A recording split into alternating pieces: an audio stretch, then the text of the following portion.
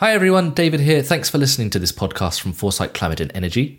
If you like what you hear and want access to more of our fascinating in-depth content on the energy transition, you need to subscribe. You can try us for 30 days for just €29, which will get you full access to our website and app. We also have a wide range of subscription packages to fit you or your company's needs. Follow the link in the show notes or go to www.foresightdk.com/subscribe to find out more.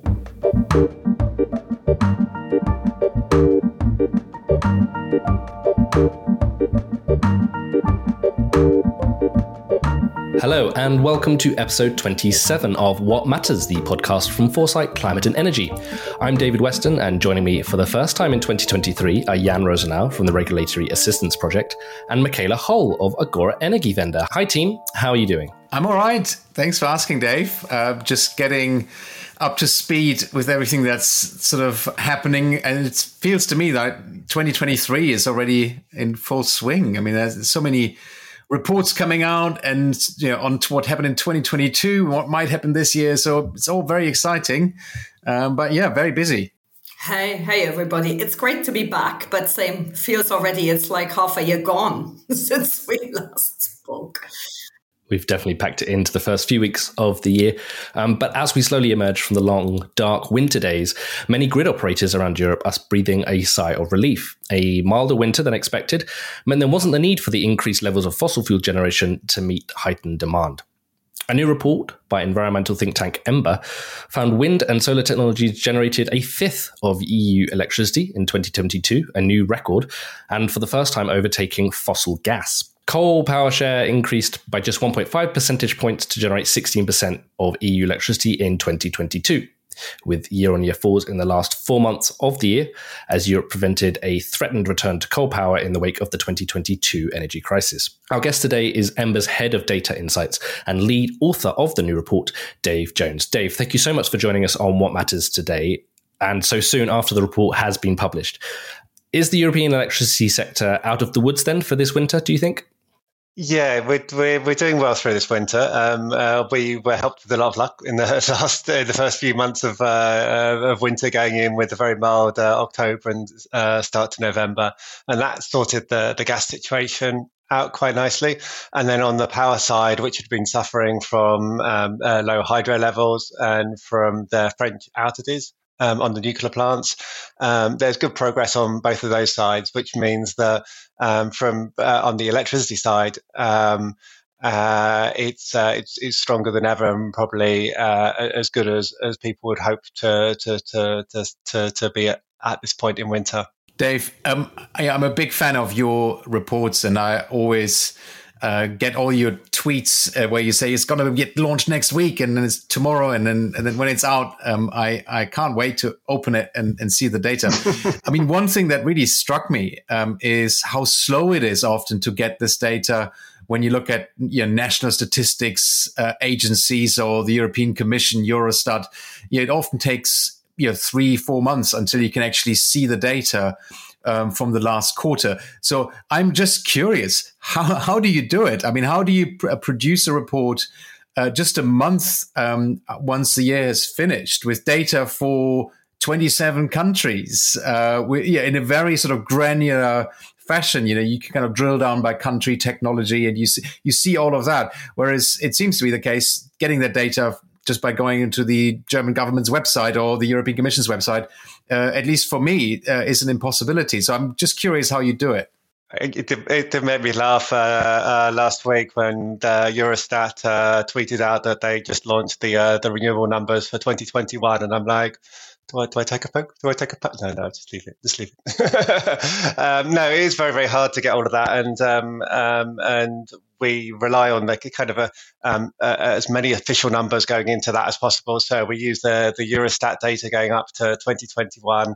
And then we have to add on the difference in the NSOE data that comes from that. So obviously the NSOE data is coming through in real time, so you can get a picture of that. But like anyone that will know that that looks at NSOE data, there are parts that are missing to that.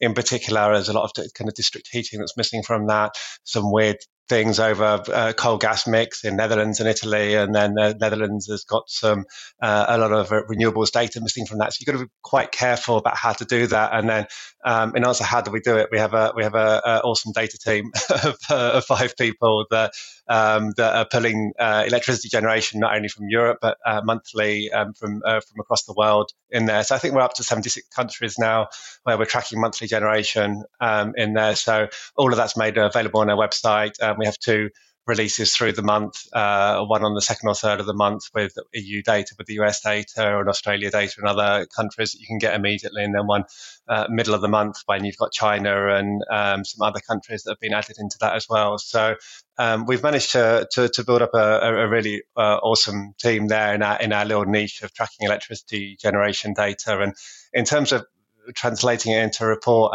I was just talking Michaela about the role at Agora, because this is our 7th report for the Europe side, and the first 4 I wrote with Agora and Igivenda, and 3 of them were actually in Berlin, where I came over and spent a week in the offices writing it with colleagues there, which is really interesting. So yeah, it's coming in, getting that data, and then trying to turn it into a story. But when you're tracking those stories through the year, to some extent, this was kind of writing itself. And what happened during 2022 was really typified by that record low nuclear, the record low hydro that we'd been tracking through the year. So I was trying to then to work out how to present that in a way that makes sense. And there was the kind of new trends, I guess, that were coming through there that we were adding in at the last minute was around the electricity demand fall and just how big that is. So that's a really interesting one that's really coming to the fore just in the last couple of months.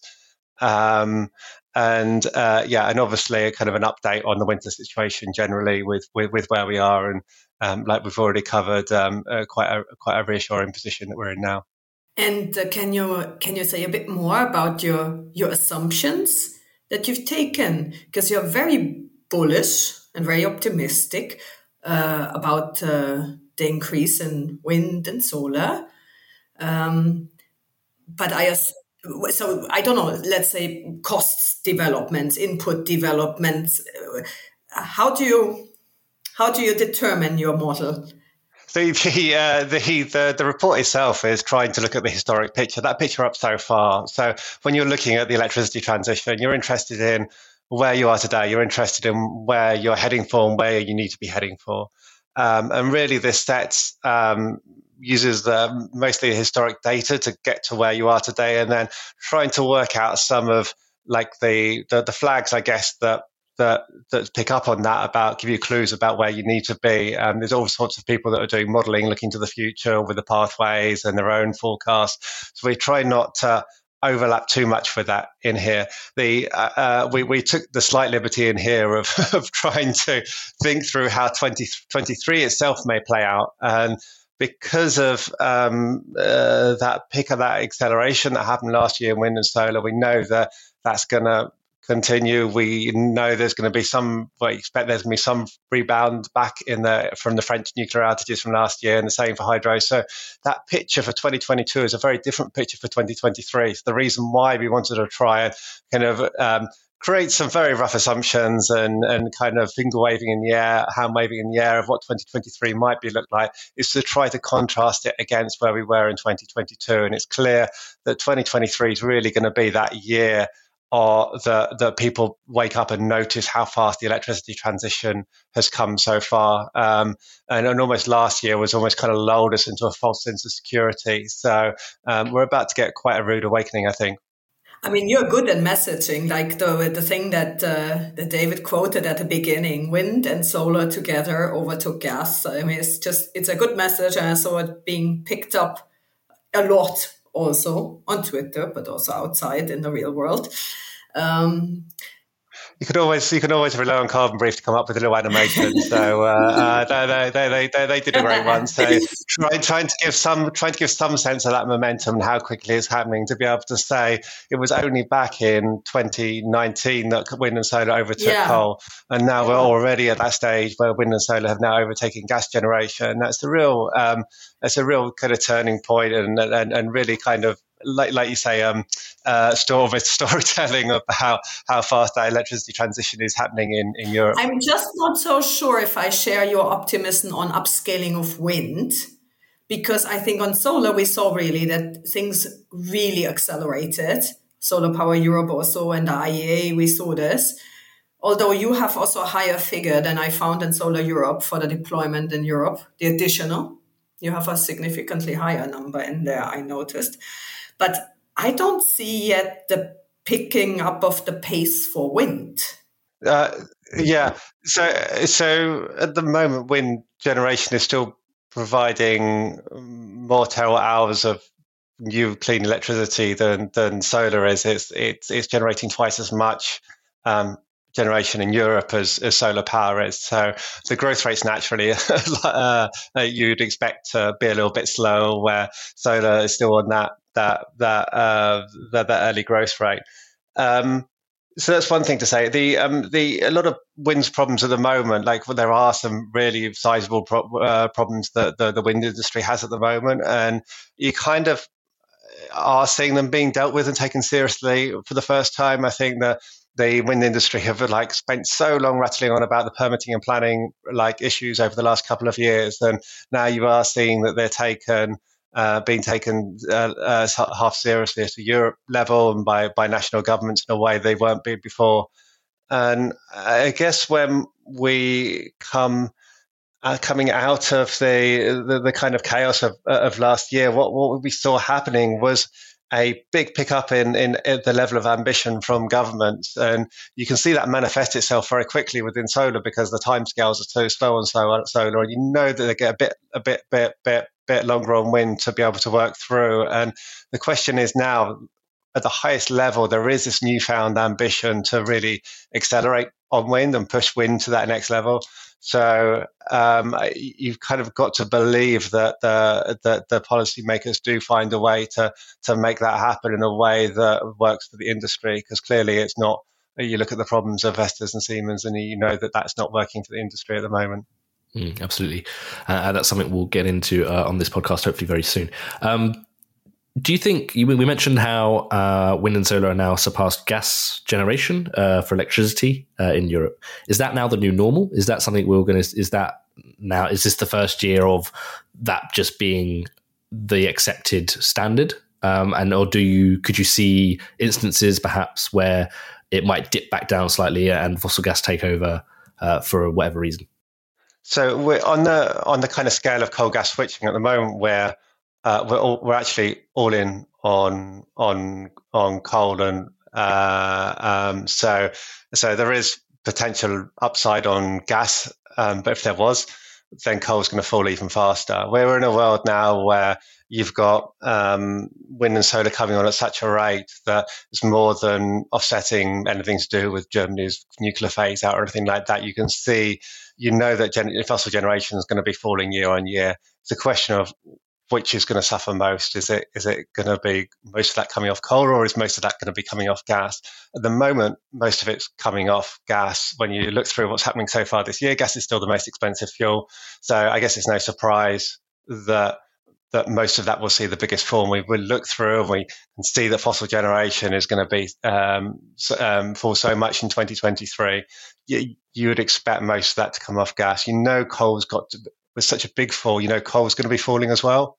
So this whole Eurocoal line, which is still saying that you've now got a new focus to get off gas. So coal generation is going to start rising. It's not going to start rising. It's just going to fall less quick than it was going to fall before. I just like to put an argument to you, which I hear regularly from people who are skeptics of the energy transition. And it goes like this. I mean, they would say that, yes, we have reduced coal in Europe, but we have just been able to do that by primarily switching to fossil gas. And this got us into the mess in the first place. That's why we imported so much gas from Russia. That's why prices are so high. We should have stuck with coal, and that would have prevented those price rises. So could you disentangle that a little bit for us? And And first of all, I think it would be interesting to hear from you what the data is showing. To what extent are we just replacing coal with gas? And secondly, what's your view in terms of looking ahead? Will we still see significant dependency on gas? How long will it take us to reduce gas to an extent where it plays a very minor role in the electricity mix? Yeah, that was a lot harder to explain back in kind of as you went through 2013, 14, 15. What you saw across Europe was very fast falling coal generation, which people are trying to package as a very good news story around the transition. A part of that was being picked up with clean energy, of course, with wind and solar in particular, of course, but a large amount of that was also gas generation picking up. And now we're in a situation in the last few years that gas generation has been stable across the EU. And I think 2023 is going to be really that start of that turning point where you see gas generation start structurally falling. I'm not sure anyone kind of expected that that it's going to happen quite as quickly as it will, and certainly policymakers take that quite as seriously as they are taking it now. But you can see that before, where there was a really strong focus to want to phase out coal across the whole of Europe, and now the talk or the thinking in so many quarters is how do we actually start that phase out of gas as well? And obviously, and working on the heating sector is even more pertinent for you, so you'll be following it very closely. But on the power sector, it's really, really interesting because you've almost kind of got these two fuels now that are going to be battling to phase down each other over the rest of this decade. In terms of how far does that have to go? It's a really good question. You know that with those the rise in wind and solar in each of the hours, that you're going to have more and more hours with very low levels of both coal and gas needed in the mix across Europe, which is really nice. And then in the hours that you have less of the wind and solar, you're still going to need gas as the backup, and that's going to reducing the number of hours more and more and the amount of generation that you need in those hours more and more if you go through the electricity transition and really that issue is around kind of storage of electricity, almost that that gas almost as wind and solar pick up, gas almost becomes lower and lower load factor, but you need some better storage to go alongside that. So part of the question is really around how the rest of the electricity transition fits around that, and how fast, therefore, that gas can be allowed to fall. With that is always freed up on that journey. But the big falls are really going to happen potentially quite quickly, which is really encouraging. And then, it's going to be a lot harder as we go through the electricity transition to try to get off those last few percent. But when you look at the big picture and you look at how to be reducing emissions and how the power sector fits into the broader economy, you know that you want the power sector to do the heavy lifting at the start. And it was really interesting when you look at policymakers' responses to the Russia invasion last year, and they're like, how do we reduce gas demand that quickly? And it must have been quite frustrating for you, Jan, in a way that like the immediate response was always on wind and solar, because it's kind of almost what's known best. And then after that, and there was like a breath, and they're like, oh right, okay, no, then there's all the other sectors like heat pumps, like we need to go big on these, and how do you bring that in? But it was almost a kind of instant response that to reduce gas demand, the power sector had an awful lot to give that it can give quite quickly, and we know how to do it, and doubling down on that wind and solar. So where we're tracking and specifically interested in the electricity transition, we're very happy that the policy makers really have decided hard to do that and begin that gas phase down as aggressively as they're talking about. Yeah, it's been a long-standing frustration of mine to see 90% of the coverage in the media about energy being about electricity. But when you look at the contribution of electricity to our final energy demand, that's a lot less than 90%. And most of the gas that we use in buildings for heating. It's not burning gas to make electricity. I'm not saying it's not important, but I think certainly the building sector and the industrial sector other end users, they deserve the same level of attention. And slowly we're getting there, but it's going to take some time. Maybe Amber needs to release an annual heating decarbonization review or something like that to track all these things. Currently, no one is really doing that well. Exactly. You're doing this too well. There's a bias on electricity, and then you communicate so well. You're not helping.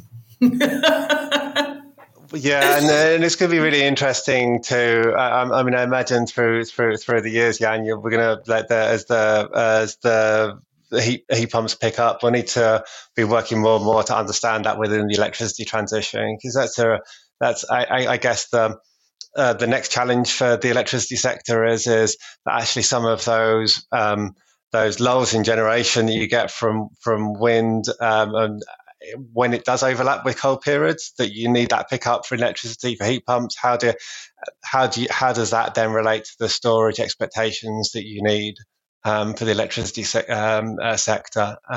So it's really, that will be a really interesting talking point for me. It's really was known as a bit more of a kind of 80-20 approach on things. And for me, the electricity sector is really about the 80-20 thing. So how do you get the big wins out of it and kind of squeeze it a bit more and a bit more? We don't need to be worrying exactly how to get to that 100% solution in that level of detail at the moment, when you can see the level of innovation that's happening on the ground at the moment. You know the right building blocks are in place, the solutions are going to come along. And at the moment, it's just about making sure that momentum continues enough that both coal and gas are falling year on year. If I may ask on that, so basically a report mainly deals with how do we do decarbonizing our power mix, right? I haven't read the full report, but then what do you say, how do we do with upscaling to meet the rising electricity demand? Do you say something about that also to serve the other sectors, for example?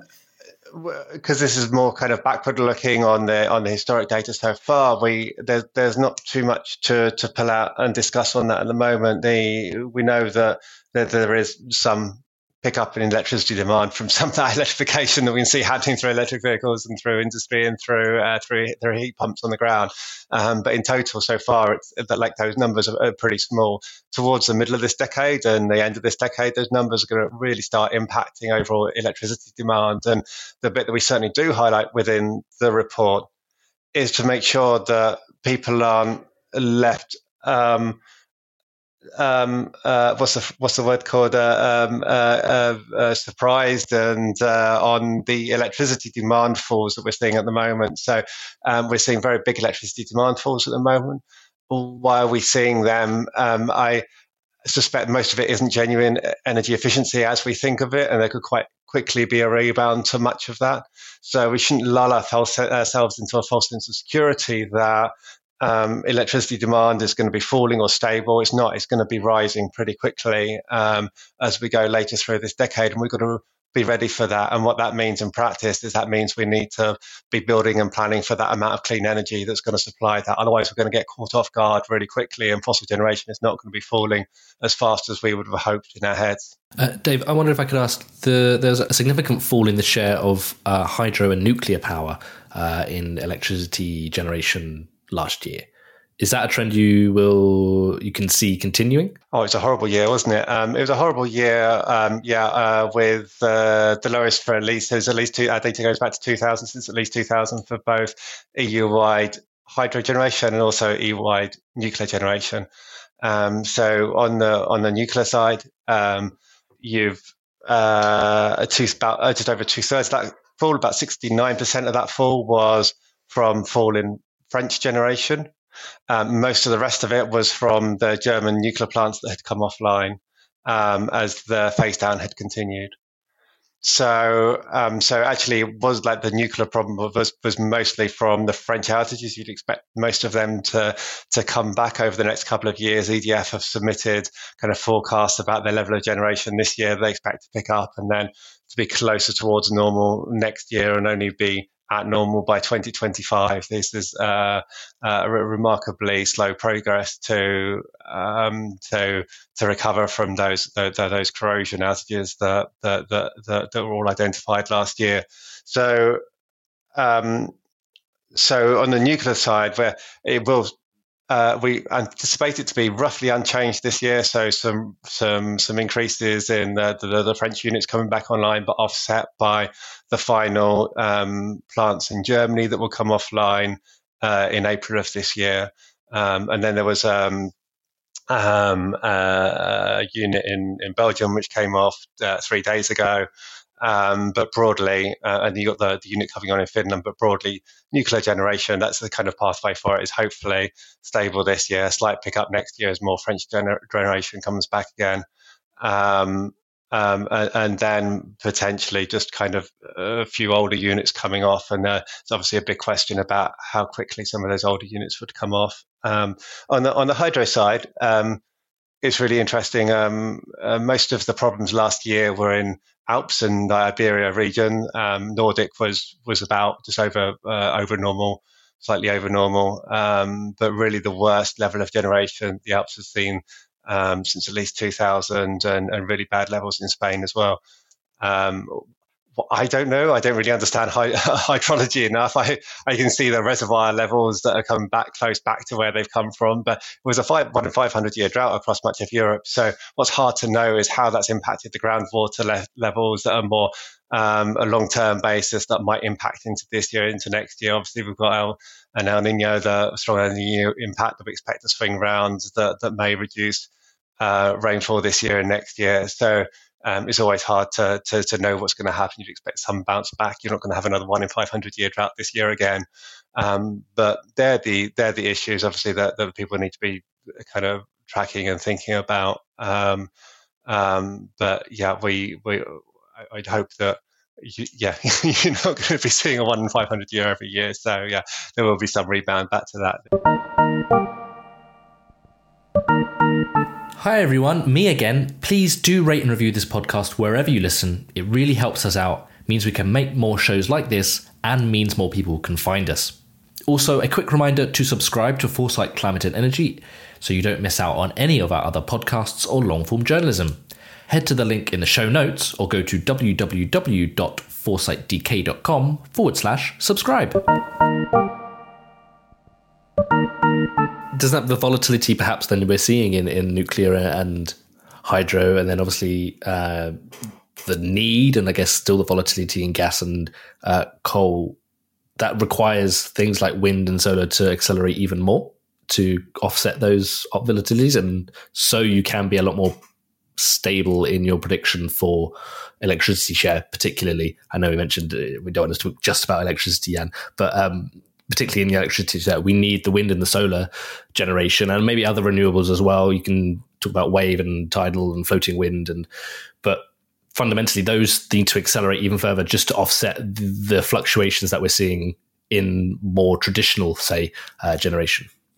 Yeah, I mean, wind and solar have like hour-to-hour fluctuations, obviously, that are pretty big on the annual level. Those fluctuations are much less so, especially when you look across Europe as a whole on average. So what was really interesting on looking at last year and what happened was because France had most of that nuclear deficit that we're talking about, and then the hydro impact hit France as hard as almost as hard as Spain and Italy, which were all really badly impacted. What you saw was this massive change in interconnector trade from France, where France generally historically is the biggest exporter of electricity across Europe. And for the first time, I think since 1980, it turned to be a net importer of electricity. So the flow switched from UK, from Germany, from Spain, which were normally sucking some of that nuclear power out of France in the off peaks and the overnights, needing to flow it back towards France to meet that deficit in generation that it had. So when you're talking about kind of flexibility going through, there's all parts to that. There's so many different tools in the toolbox for that. And interconnectors really showed in 2022 just how important they are in flexibility, even before you start talking about wind and solar, just on the nuclear and the hydro flows. They were essential, providing some of that flexibility to solve the problems that France had. What would be your message to the politicians that at the moment deliberate on the power market design reform, as you might know? What message would you give together with your report, say, about regulating the wholesale price or about, stronger measures around peak demand? What would you recommend? I think that there's a lot of things to say on that. If you're a bit deeper into that, some of my colleagues at Ember are. I'm not. From my perspective, there's two very clear impacts to pull out of this. And the first one is that that transition is going to happen much quicker than people think. And it was almost, like I said before, it's almost kind of disguised and hidden within 2022, and it's going to hit people very hard in the face in 2023. And I think that when you're talking about electricity market design, it's a little bit easy to think about it from a hat of 2022 of a shortage of electricity, and rather than what we're going to be seeing over the next few years, which is a real surplus of electricity during certain hours of the day, and how you cope with that and how that features into the grid. So that would be my first bit of advice and thought process that needs to frame the electricity market design argument. The second thing is from a price perspective, that means that there's going to be so many more hours that do decouple from fossil prices. So if nuclear and hydro levels last year had been at normal levels, you would have got an awful lot of more hours that would have decoupled away from that really super high gas price. And you can tell that was really freaking politicians out an awful lot about having those really high electricity prices because of the gas price. In the long term, as you keep putting more and more generation to the grid, and gas generation is providing a lower and lower number of hours in the mix, then you're going to end up with more and more hours that decouple and pull down total wholesale prices. So I don't know what that means for recommendations about what they're thinking about how to do it, but it's a very real observation of I think where 2023 will be, and the transition over the next couple of years that they'll need to bear in mind. Dave, I want to drill down a little deeper in the report to a country level, if I may. I remember very well having a discussion 20 years ago with two German power system engineers who told me renewables can never contribute more than 5% to the total amount of electricity produced. And of course, your report now says just wind and solar have contributed 22% last year to total electricity production. Which countries stand out? When you look at the 27 countries you have analyzed, to you, maybe perhaps both in terms of how far they have come in terms of penetrations of wind and solar, but also the speed of the transition, because I imagine there would be some countries that had pretty low levels of renewables but have accelerated quite fast. And there would be other countries, for example, Norway, that had hydro for a very long time. And you see much more mature markets where that increase isn't quite so steep. So I'd just be curious whether you can give us a few examples of countries that you think are particularly noticeable. No, it's a really good question. Yeah, and those penetrations are just increasing faster and faster throughout Europe. For me, there's all sorts of examples to put out in there. Probably the biggest change that has happened of any country in the last couple of years is in the Netherlands. So in the Netherlands last year, 15% of the electricity was from solar. Another 18% was from wind. So together, 33%, a third of the generation was from wind and solar. So you compare that back to your quote from all those years ago. Just 3 years before, in 2019, that was 14% in total, now rising to 33%. So almost a fifth of the whole of the Netherlands electricity demand had switched across towards wind and solar in that time, which is such an incredible transition. It does really show how quickly scale up can happen in certain countries when countries put their mind to it. And I think that for me, I think that we talked a little bit about wind, and that wind is kind of slow, steady growth up, and you kind of hope that it's gonna have another boom moment that comes with it, but still providing so much electricity into Europe's mix. But the speed of that ramp up in solar is potentially even quicker, and the scale at which it can happen is really interesting for governments to try and get their head around. So when they're sitting there and they're looking at their total level ambition that they want in the next few years, and they're going, oh Christ, these are all the levels, things we're going to have to on wind to make it happen. Actually, on solar, it's the opposite. They're assuming these numbers are going up like that, and what's actually happening on the ground is faster deployment than what they had envisioned, or they were even planning to have or desiring to have within their numbers. And it's certainly something on solar power. Europe's numbers, when they pulled it out, they've tried to make sure that governments are almost aware of this, that they're putting it into their policies, and they're pointing towards the NDCs for 2030 to say, look, you're already in so many countries, you're almost at this level of solar power that you're anticipating in 2030, and it's only 2022. So it's really interesting. And when we go through, when you look at that rise of solar power, I don't know if anyone remembers back in, I remember the big kind of party that Solar Power Europe was having and talking up hitting 100 gigawatts in 2018 of solar capacity across Europe. Last year, it crossed 200 gigawatts, and more than doubled in 4 years. And you look at their forecast for another 4 years to 2026, and their minimum forecast is for it to double again to 400 gigawatts. Their high case is to triple to 600, almost 600 gigawatts. The level of growth is outstanding in all of that. And when you look across what that means is that this year, probably there's going to be some tipping point towards the end of this year where there's going to be more solar on the ground operating in Europe than there is combined coal and gas generation operating on the ground in Europe. So that's the magnitude of the scale up that we've seen over the last few years on solar. Here goes the headline for the next edition. Yes, quite. I mean, I heard that's that out of all the turning points, that's it's got to be one of the biggest, right? Is there a risk then perhaps that we're growing, or it's growing too quickly or expanding too quickly? And are we going to see that come back and bite us a little bit in terms of maybe either grid operation or prices absolutely collapsing? Oh my God, when a transition of this scale is happening at this speed, there's so many things that can happen that can unbalance things or hold it back, or to unintended consequences, I like to call them. So everyone's got to be on the watch out everywhere for all of those. So I think that, from the way that I think about it, you talk about grid flexibility is a big one, market design is a massive one.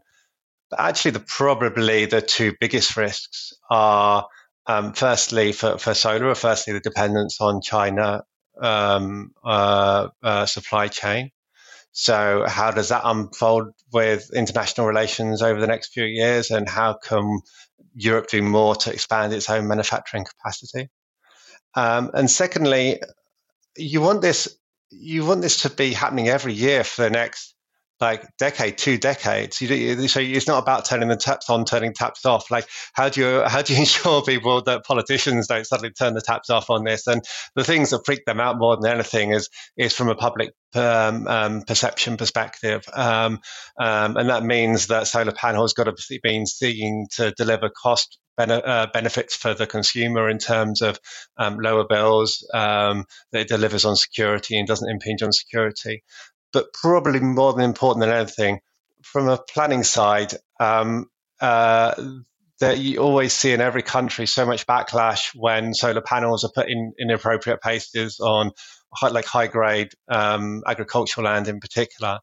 There's enough space across Europe that you can be putting solar panels on rooftops or low-value land out there. You're going to make sure that you're not using that space that is then going to give the naysayers or just generally from the public perspective, it makes no sense to be doing that, to using up valuable agricultural land. So certainly from a planning perspective, I feel that there really needs to be careful thought on that to make sure that public opinion is kept on side for solar. In particular, because the size of land use that's needed for this transition is pretty big, and it's got to be done as responsibly as possible.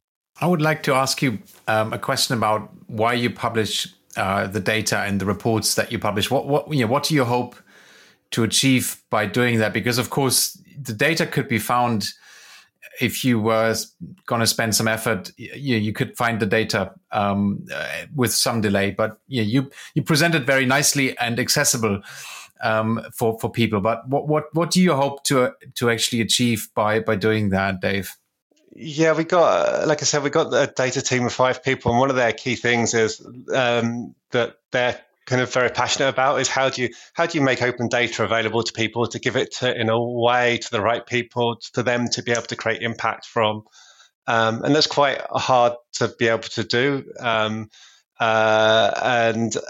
it is just so important to be able to do. And I guess I get so happy when you see our data being used in different ways, that it's not just the same charts and the same analysis being used, that people are using it in their own way. I mean, data is, when you've got such a fast moving transition, you need to keep on top of what's happening all the time. You need access to high quality data to be able to understand that transition and where it's coming through. And generation data is only one part of the data that you need on all of that. Other people are feeding other bits into that data. But I know the whole kind of community of providing climate and energy data for free out there that people can use and know where to go for is just so critical to the transition. And I guess the role that we also play in that is on, for as the kind of downstream side of making it, trying to get people to use it, is also on the upstream side as well. So we're trying to point out to system operators or to Ministry of Energy about how their electricity data works and how they can improve it. So at the moment, we're just putting the final touches to a report on transparency of electricity across Asia that we released a couple of years ago.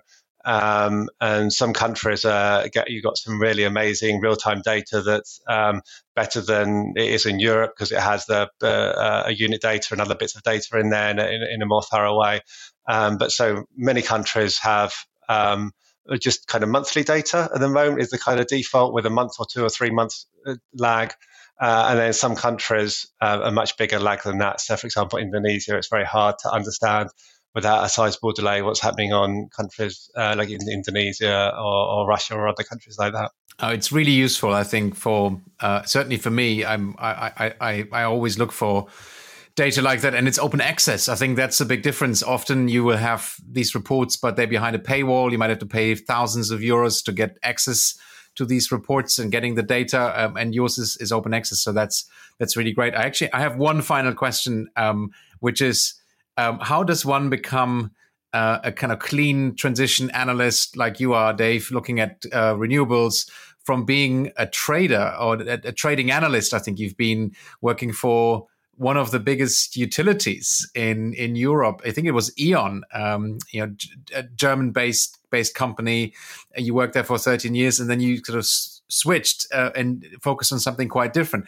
If you don't mind talking about sort of what motivated that transition, I would be quite interested in it. It was a really interesting job at the time. You have it was 13 years basically working on the trading floor, looking at the electricity markets, the demand side, and then the supply side. So really getting to understand how markets work, where something like electricity, where you got an underlying transition, but at the same time you're like everything's happening on an hourly basis. Like every day is always a new day and brings interesting analysis and something different to look at. So it kept me entertained a lot longer than I thought it would be keeping me entertained. And you kind of like reach a level where you're like, maybe I should be doing something more useful with my life. So I started looking at some other things unrelated to energy. Then I realized that actually I don't know anything about those areas. So I'm just way out of my depth. So something that I could do maybe that actually uses some of the experience I've got. So yeah, so since then I left in the end of 2012, so almost 10 years ago. So almost since then doing a weirdly similar job in some ways to what I had been doing then of trying to analyze electricity markets and tracking the electricity transition. It's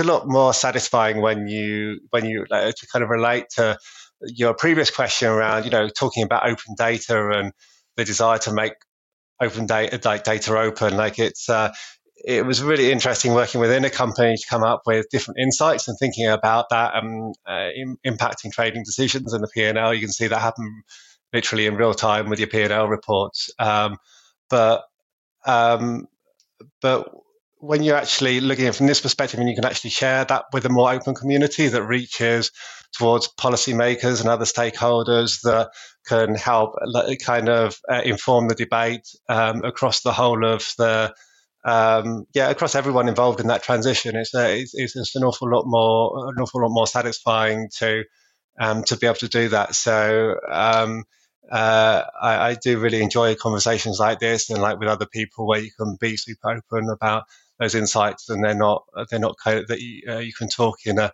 very open way rather than be holding everything under bars because it's confidential, commercially sensitive data. Dave, I was wondering if I maybe get your perspective on the role of AI and computer and machine learning in this like huge amount of data that you're using, obviously in a day-to-day role, that grid operators are using as more and more data points come in, as generators are using, as they're getting able to understand their generators a lot more and knowing how weather affects them, et cetera, et cetera. The amount of data we're using is growing. Are you using AI? Can you see a future where particularly grid operators might be using AI a lot more to help support their decision making? And the same for you for market predictions? I think there's so many different places where all of that has a role in some ways. I really like Open Climate Fix and the work that they've been doing looking at solar, forecasting solar. So working with National Grid in the UK to try to come up with a machine learning predictive way to better forecast the levels of solar generation, and things like that are really essential to helping with some of the flexibility and the balancing of the demand supply from grid's perspective. So there's areas like that are really interesting. We've got another organisation that we work with called Transition Zero, you may have heard of, and you might have seen some of their work trying to look at machine learning of satellite data to understand, to almost view a mission. You can actually look at steam coming out of the cooling towers to be able to ascertain how power plants are being run where you have no data. And then they've just taken on a guy called Lucas, who was working at University of Oxford before on using machine learning to identify solar panels across the world from satellite data. So he did some mapping of the world solar power capacity by using satellite data and identifying bits of that. So there's all sorts of things all the way through that are even unlocked with ChatGPT now. So on ChatGPT, my comms department are going to hit me over the head for saying this, but I found out the other day that you can actually create a press release by just typing in executive summary and say, "Can you take a press release?" And they're like, "Here's a press release." That's how far some of this has come now. So yeah, there's all sorts of room for technology in all sorts of ways within this, and I think it's quite hard for many, especially kind of non-profit organisations, to keep track on that. And for us within a data community, it is so good working with other organisations and sharing some of that and knowing what other organisations are going through. We're coming to the end of our time here today, Dave. Thank you so much for joining us on What Matters. Before we go, we ask all of our guests if they could look into their crystal ball, what does the energy market or the energy sector look like in 10 to 20 years' time? One of the reasons I want to work in the electricity sector is firstly, not just in terms of getting clean electricity in the first place to be able to decarbonize that, but the opportunities that come with electrification. And it's going to be so exciting to see how the whole of the energy sector starts electrifying in the next few years through electric vehicles and how they're integrated within the grid, how heat pumps come in and they're integrated within the grid, and then just all the flexibility that you need alongside that. And as you go through the transition, all of the innovation that will go alongside that. I do think that there's going to be the kind of how things will look in 10 years is kind of a little bit how we manage them as we go through this continued expansion of wind and solar to replace coal and gas, and that will continue at the most broadest level. But underneath that, there's going to be so much innovation in how to support the flexibility within that to make it cheaper and easier than I think that anyone had thought before. So I'm really excited about how all of that plays out, but I don't for one second pretend that it's all a magically easy thing that is just going to happen without any problems or any thoughts. And that's probably the reason why it's going to be as interesting as it will be. Thanks, Dave. Really interesting conversation. I would say appreciate your time today. Before we go, I'd just like to go around the table and ask what caught my eye in the last week or so, or probably over the winter months anyway, at least. Michaela, let's begin with you. What caught your eye over the last few weeks? Well, since the topic of AI already came up, while I was trying to take off time from podcast, I read that there's an app that can summarize a podcast discussion in 2 minutes, like our entire discussion, like a Blinkist for podcasts. And it got me a bit worried. So here went my cold turkey on podcasts. Well, hopefully our listeners aren't using that just yet, but nice shout out for them anyway. Jan, what about you? What caught your eye? I would mention the Ember report, but I can't because we spent the entire podcast episode on it. No, I think the other interesting report was from Bruegel, which is a Brussels-based think tank, and they did a forecast for gas demand in Europe and in different scenarios, how it could be impacted by cold weather or different supplies. And the main finding was that we need to be much more serious about demand reduction. And of course, that is something I've been very passionate about for a long time. So it's a great piece of work, and I encourage people to take a look at it. Yeah, really interesting. Dave, how about you? What caught your eye? Well, actually, I'm the same. Sorry, I'm just going to cheat and steal Jan's. And the reason why I want to cheat and steal Jan's is because there's a direct link back to what we've been talking about that trend that's going to come in through 2023, which is you're going to see a big fall in gas generation through the power sector in Europe. So in January, gas generation fell by 35% across the whole of the EU. It was massive. So where Bruegel, you're looking at that data from 2022 and you're going, well, power sector did nothing last year. You had big falls, but it all came from household and from industry. This year, you're going to get big falls in overall Europe gas demand, and it's going to be coming, and a large amount of that is going to be coming from the power sector. So that will be really interesting for 2023. And what will be interesting then is to see how that continues to actually be ingrained into more structural changes. So kind of what Jan's talking about, which is turning a kind of slightly unfortunate situation at the moment where a lot of that fall in demand on the gas and the electricity side is coming from a cost of living crisis and almost a solidarity of the energy crisis into actual genuine ongoing energy efficiency demand that's going to be reducing the bills for people and increasing the quality of their life. Absolutely. Yeah, it could be a fascinating year in the gas sector. For me, we mentioned the difficulties that the wind industry are facing at the moment, and there was a really interesting article in the Financial Times end of January. It was a good primer, basically looking at how the main manufacturers are really struggling at the moment, and I know that a lot of that is extending into much of the supply chain, and that 2023 is shaping up to be an even more difficult year for many of them, and it's just, I think, a little bit worrying. Obviously, I know it should be a time the wind industry should be going gangbusters to install a load of capacity. And at the minute, some of the major suppliers, especially the Western suppliers, are really struggling. So it's an interesting sort of time for the wind industry. And 2023 is shaping up to be a difficult year once more for them. So hopefully there'll be some good news for them from a regulatory or a political view very soon. But I say a worrying time for the sector at the moment. My thanks to Dave, Jan, and Michaela for their time today. If you have any thoughts or questions about anything we have said on today's podcast, you can reach us on our Twitter accounts. I'm on @DaveW_Foresight. Dave? I'm at Coalfree Dave. Jan? I'm at Jan Rosenau. And Michaela? At CitizenSane1.